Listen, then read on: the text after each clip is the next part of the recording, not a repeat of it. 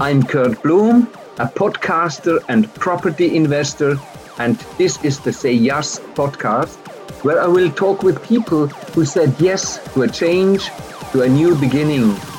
Are you one of them? Hello, everybody.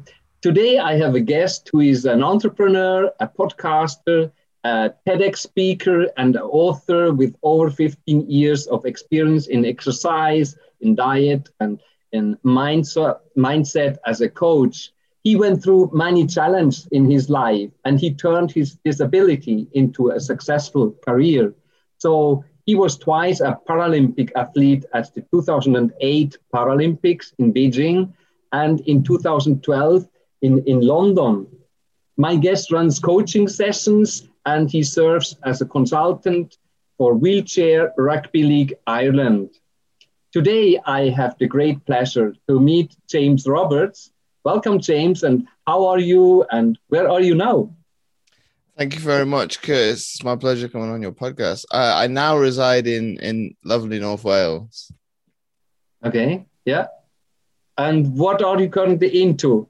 Business, private things, or today, or... Today, wow, this is something different because it obviously coming on podcasts is not the norm. I have my own podcast, so I know the challenges to be able to get guests on and things like that. So I think it's my day-to-day schedule. It'll change. So a little bit of mixture. So be it sometimes I'm the guest, sometimes I'm the host. Obviously consultations with Rugby League Ireland, my own clients. So it's a bit of a mixture. So it's probably very much like your job. The clientele very much differs. Okay, yeah, I understand. James, you run a coaching sessions on the James Owen Roberts Coaching and a fitness business. Can you tell us more about these two businesses and your role? Well, one is more on the performance side of sport with them getting ready for a competition at the beginning of June, the Celtic Cup versus obviously Scotland and Wales. So for me, it's mixtures of emotion because I'm a very, very patriotic Welsh person, but I was in the playing squad a couple of years ago. So I know pretty much probably every weakness of every player and their strengths. So It's being able to utilize that to give to other players from a mental perspective. So it's focusing maybe more on the training aspects and the minds and the mental stuff more so than the diet. The diet is probably just more reinforcing certain things of proper hydration and things like that. Whereas my day-to-day job within my own coaching business is slightly different because people will come at different levels of experience. So be it, I'll help people with, implementing their foundations and probably diminishing certain limiting beliefs that they have. So that I can't do this. I've encountered failure upon failure. It's like, well, it doesn't always have to be that way. It doesn't help by the fact that you have a negative past experience. So you're always going back to, well, I'd rather not relive a bad experience. So it's trying to get to, I do it subtly. It's more like covertly with the mindset. So it's more focused, maybe primarily looking at weight loss first of all, because that's on the surface and people can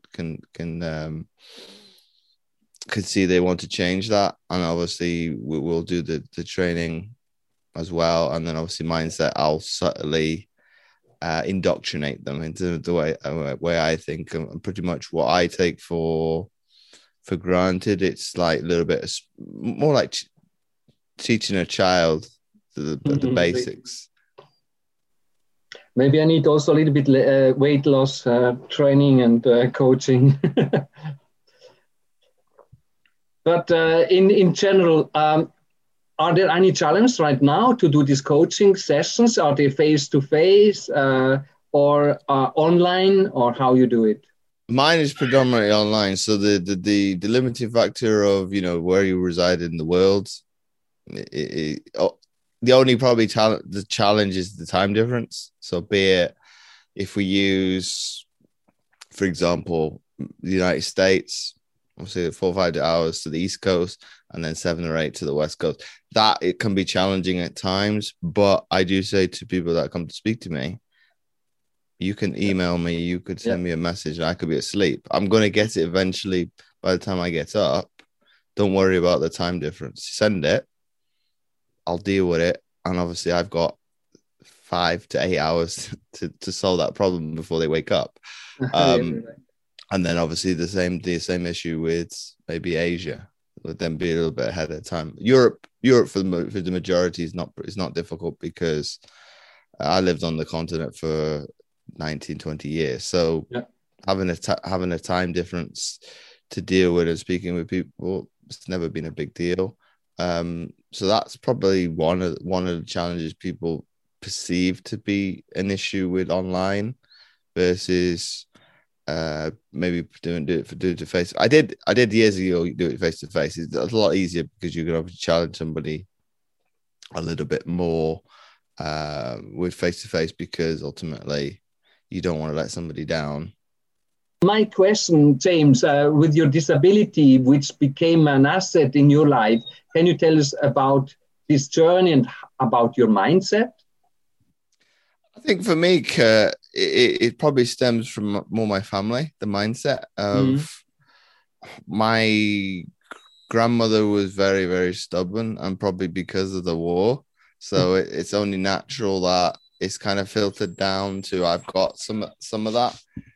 And for me, it was never adverse because I don't know any different. So I was born with it. Yes, I knew that I was different to other kids, but I think the fortitude and resilience that my family gave me was, well, take every opportunity that you have. Yes, you're going to have to adapt along the way.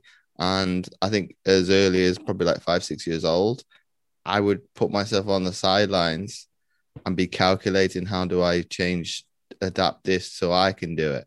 So I like to refer back to just being on the monkey bars or the jungle gym.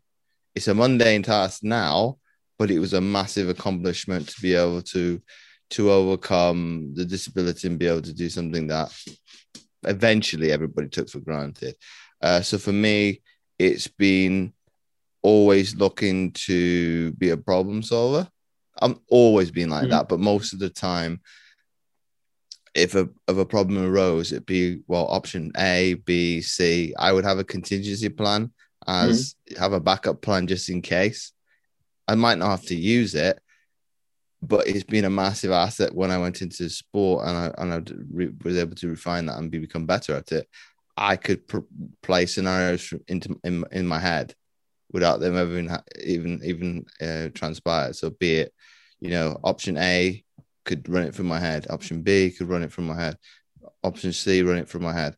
And ultimately, if any of them actually happened, I've already seen it, so I know how to deal with it. So it's a very hard skill, visualization, because we rewind back to my early days in sport. I fell asleep when we had to do it. When we had to envision, at the time I was in our pathway program for British swimming. They said, "Oh, you need to envision what the pool's going to be like, or the water cube's going to look like in Beijing 2 years prior." I got relaxed and just fell asleep, very much like meditation. Just went poof, and then 30 minutes passed, and it's like, what did it look like to you? I can't visualize it because it hasn't even been built yet. So I only have a 3D image to go by, and that's fake. So I got better at it as time went on, but it does harken back to the early days, like you say, with the disability of being a problem solver. Yeah. Okay. So for you, I mean, you think it's not a difference to grow up if you have you can use all your legs and arms and everything, or you have one leg you can't use. You think it's the same thinking, or you have to solve more problems than other people? Oh, that's a good question.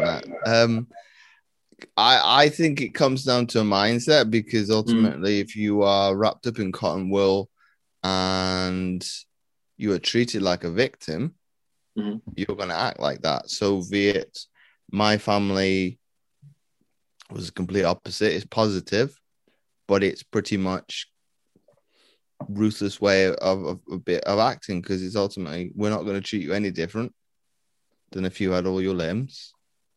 Yes, we've got to make adaptations, but we'll do that as we go. So I think for the second part of your question, Kurt, yes, it was challenging, but probably more so for my family. And this is only something I've asked more during the pandemic and lockdowns, of what was it like for you guys? Because ultimately, I'm living it day by day, so I do know the bad, the good and the bad. Yeah, and that's something I can relate to anybody who has a disability straight away. I have their trust because I know what a bad day looks like. I know what a good day looks like, and ultimately, the bad days we can joke about a little bit sometimes, but the difficulty with that is probably growing up. I did miss a little bit, quite a lot of school, because it was breaking on probably a weekly basis, sometimes at the worst. And school rang my mum up at work, who was a native civilian back then, and one of her work colleagues that hadn't known us very long as a family kind of said, "Well, James is breaking his limbs quite often. Has he got brittle bone disease?" No. Really? James got a prosthetic leg. So be it, the communication wasn't there. So I think people come to an assumption straight away as well. He keeps missing lots of school, keeps breaking things. And I think in the early days, I did joke about it a lot. Oh, I'm missing school. This is great. But as I got older and older, it became a problem, because primary school, elementary school, not so bad. Secondary school, I'm falling behind because through no fault of my own. So I probably did resent it a little bit at times. The times that I broke it, I did break it. Well, my last year of school, and I was going down a flight of stairs. That one, I kind of think, well, you're very lucky. The next step I was going to take was my prosthetic leg, so that wasn't so bad. If it had been the other way round, it wasn't a lot of flight of stairs, about 4 or 5 stairs. But if it had been somewhere worse and it had been a full flight of stairs, I'd been pretty much going down it. So it was more of a hassle, but that's something I learned from when I went to university. All the repairs happened on the days that I had half days or I didn't have lectures at all. So it'd be being more proactive and getting ahead of it. So, okay, we're going to do these repairs.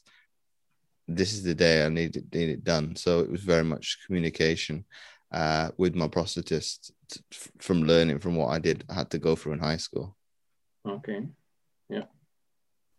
And as a professional athlete, and when you competed twice in Paralympics in China and in London, what were your biggest challenges in preparation of these games? I think the first one is obviously the unknown, because I could talk to people that had gone to games in the past, which was an asset, but you can never fully be prepared, because not one game is the same. Even if I was to compare Beijing to London, they're not the same. Yes, they're the Paralympics, but they're completely different pressures that go with it. Ultimately, competing at home was like the crown jewels for me. I reminisce about it a lot. It was pretty much, I say to athletes that have the opportunity to compete in the future at home, if you can hang on and delay your retirement, you won't regret it. Whereas with Beijing, I think I was I enjoyed the occasion, but obviously I was there to do a job, and coming from a sport that has got a pedigree in the Olympic side, you kind of have a little bit of a chip on your shoulder and a point to prove, because that was the first Paralympics rowing was in. It's like, well, leading up to it, the team is one. It's one of the only sports at the professional level that it's inclusive up until the Olympic and Paralympics. So it was weird watching them on training camp competing in the Olympics, but they kind of set a bar of standard as well. You've got this many medals. We need to either match it or better it. So I think the pressure externally wasn't that big because we played the media at their own game of, yes, we want to medal, but that'll be like the icing on the cake. And the final is the pinnacle. Internally, that wasn't the case. The final was that was a non-negotiable. If you didn't do that, you'd had a kind of a crap games. And then obviously you wanted to medal. It didn't happen, but it was the most unstressed I've ever been in my sporting career. I don't know how, I don't know why, but I've been the most relaxed in a Paralympic final than pretty much my entire career. And I guess in China, you mean in China or? Yeah, I was I'd never been in that environment of making the Paralympic final. I think it's probably one of those things. If you don't build up the pressure or the fear, there's nothing to be scared of. And I think because of downplaying it to the media, or the final is a blessing. Mm-hmm. Okay, we've achieved that now. No pressure, and ultimately, it's whoever is the best on the day is going to win. So you put yourself in a position to succeed. We finished fifth by, and people can't see my fingers, but it was like minuscule. It was like 0.5 of a second, so it's nothing. Mm-hmm. But the crew that finished fourth, they managed to botch their start. And I wouldn't like to have been in that boat of, you spent 4 years for that one day and you mess it up. And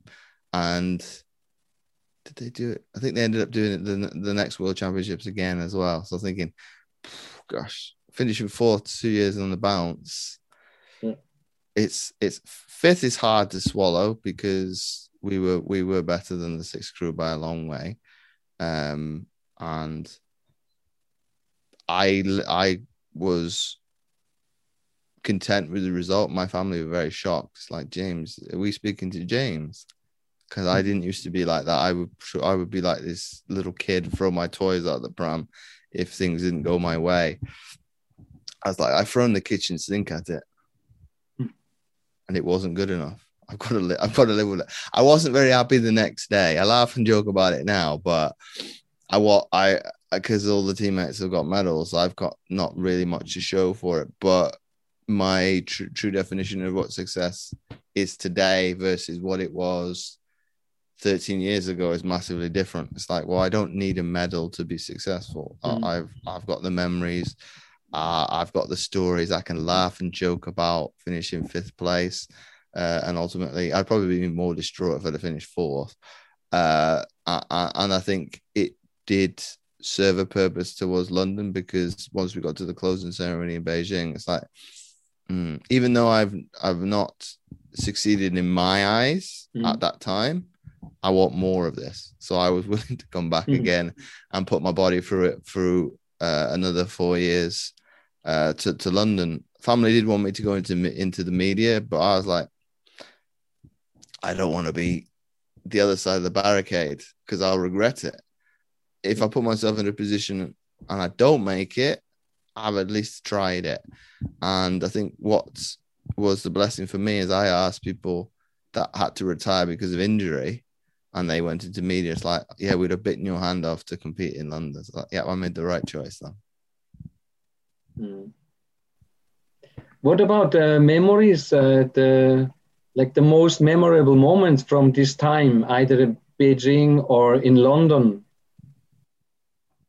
I think the one that sticks with me the most was I bumped into my head coach from the swimming program in the village. And he said, you've finally now accomplished the potential that I saw that you had in swimming. So it took somebody else to have belief in me for me to then see it myself. And that was I think like the first few days of the games, I'm thinking, okay, yeah, now I need to really, really believe in myself because I'm now on the mountaintop. Mm-hmm. I'm where a lot of athletes don't get to. Now it's time to deliver. So I think for me it was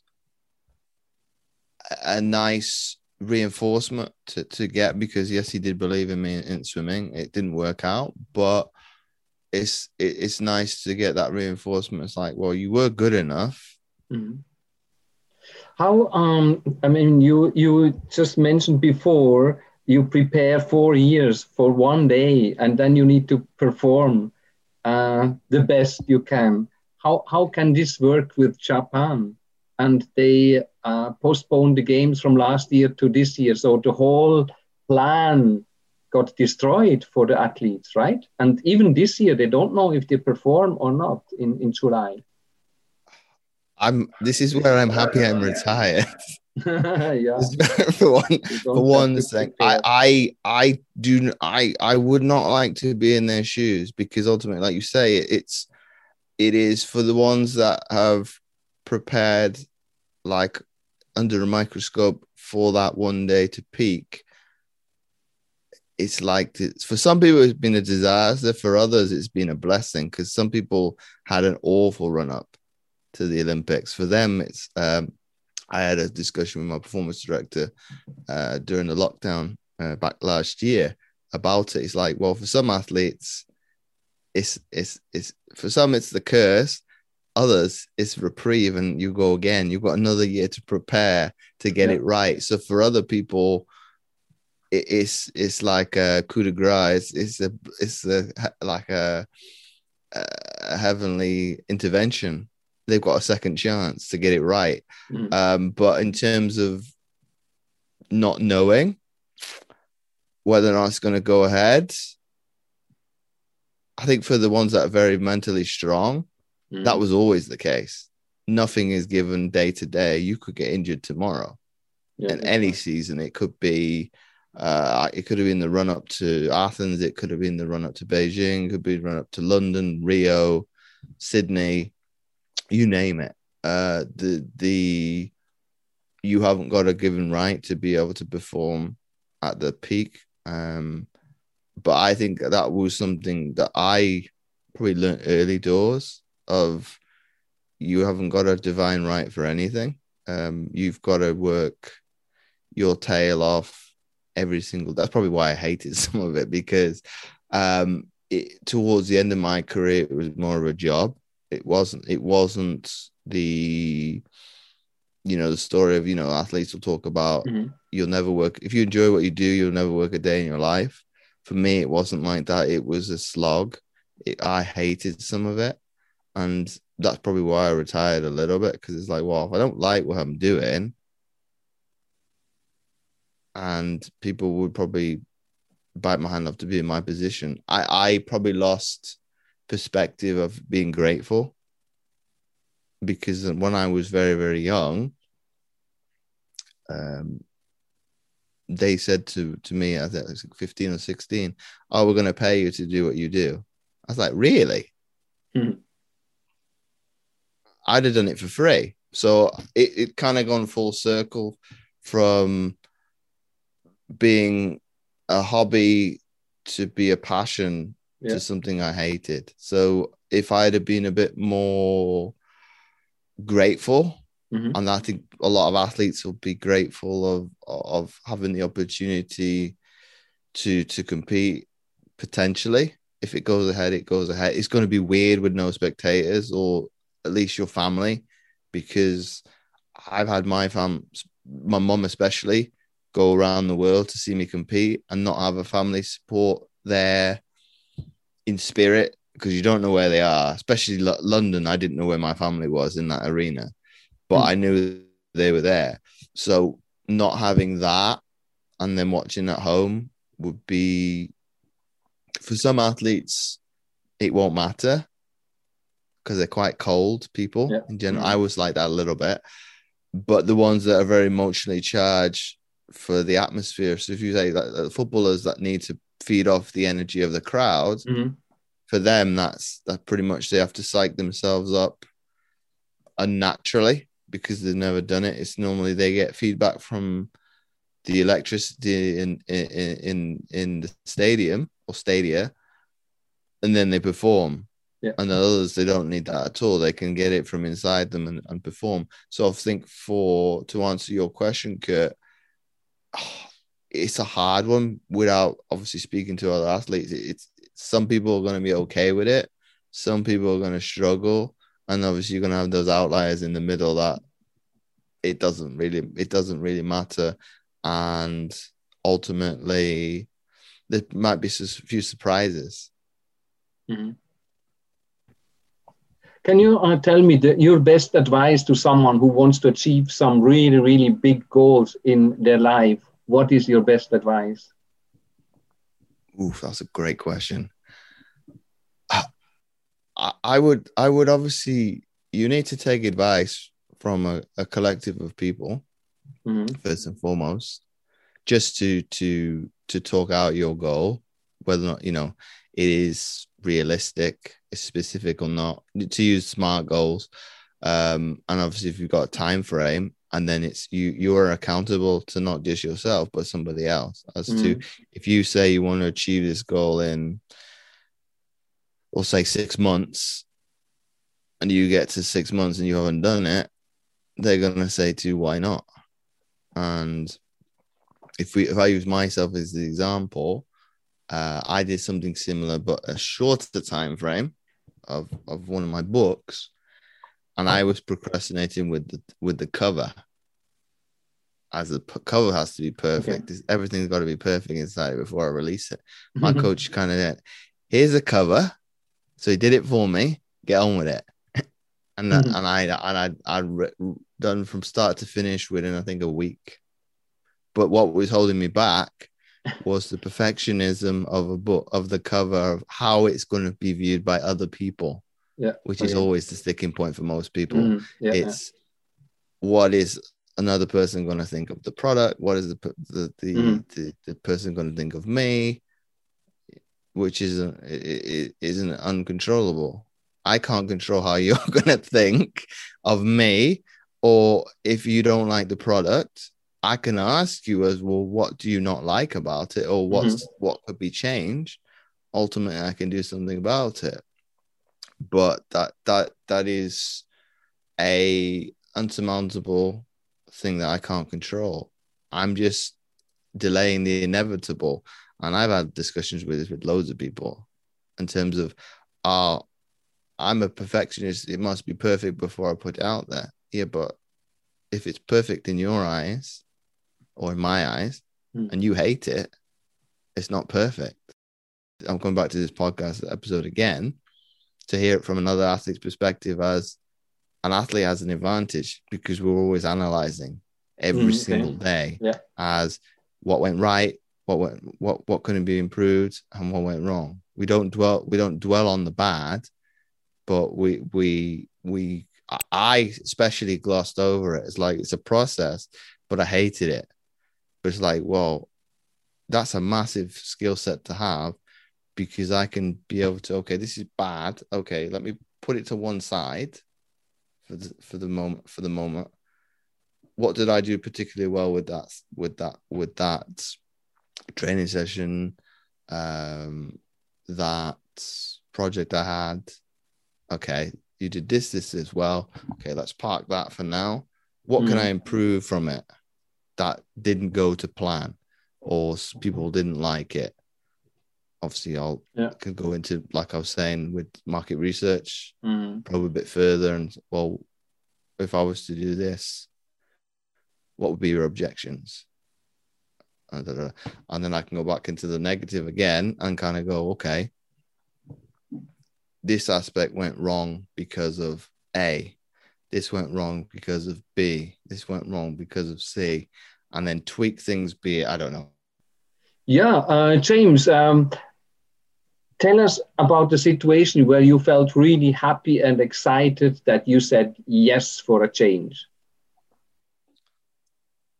I think that's a good one. I think I kind of went to it because you probably have heard this one. You need to say no to things more often.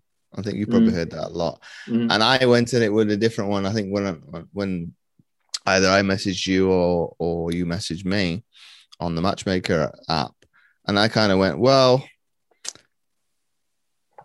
podcasting as a guest is another form of marketing.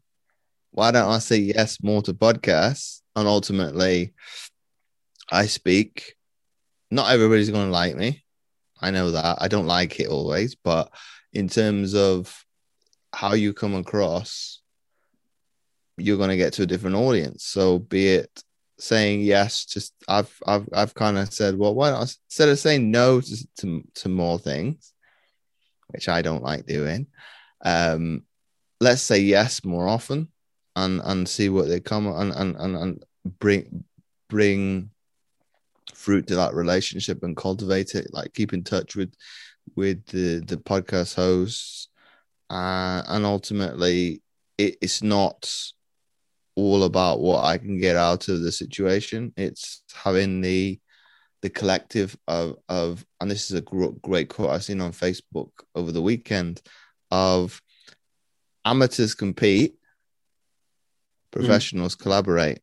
Okay. Obviously, for the sporting sense, I don't agree with the amateur competes, but in terms of the message, it is great because instead of trying to be at daggers with your competition, why not try and serve your audience better by collaborating with other people? Because ultimately,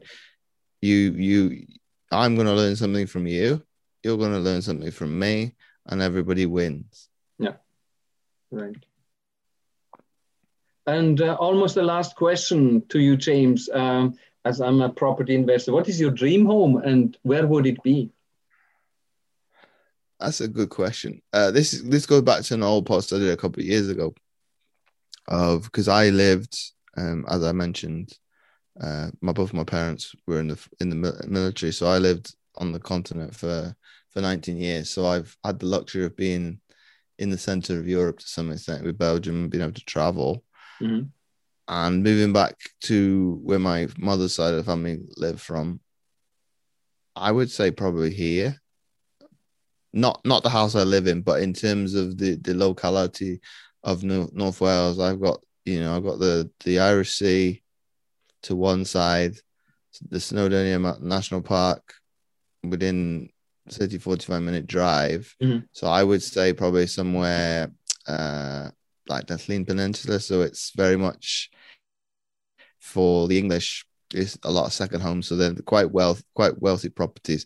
I'd always had the allure of, Malibu or something like that. It's like, well, it's not always sunny in California all the time, which the Californians like to remind me. I was like, yeah, that's tourism. But in terms of things like that, you've got it in on your doorstep of wherever you live. You obviously said you were born in Switzerland. That's probably a nice place to live.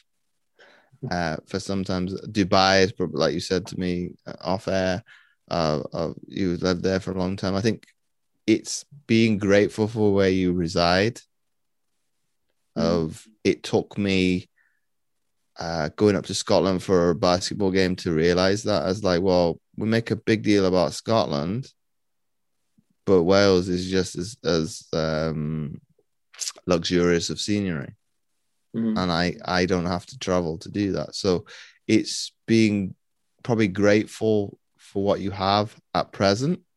But there's nothing wrong with wanting to stretch those limits. As if you want to better your house from, I don't know, 3-bedroom house to 4-5, the only limit on that is yourself.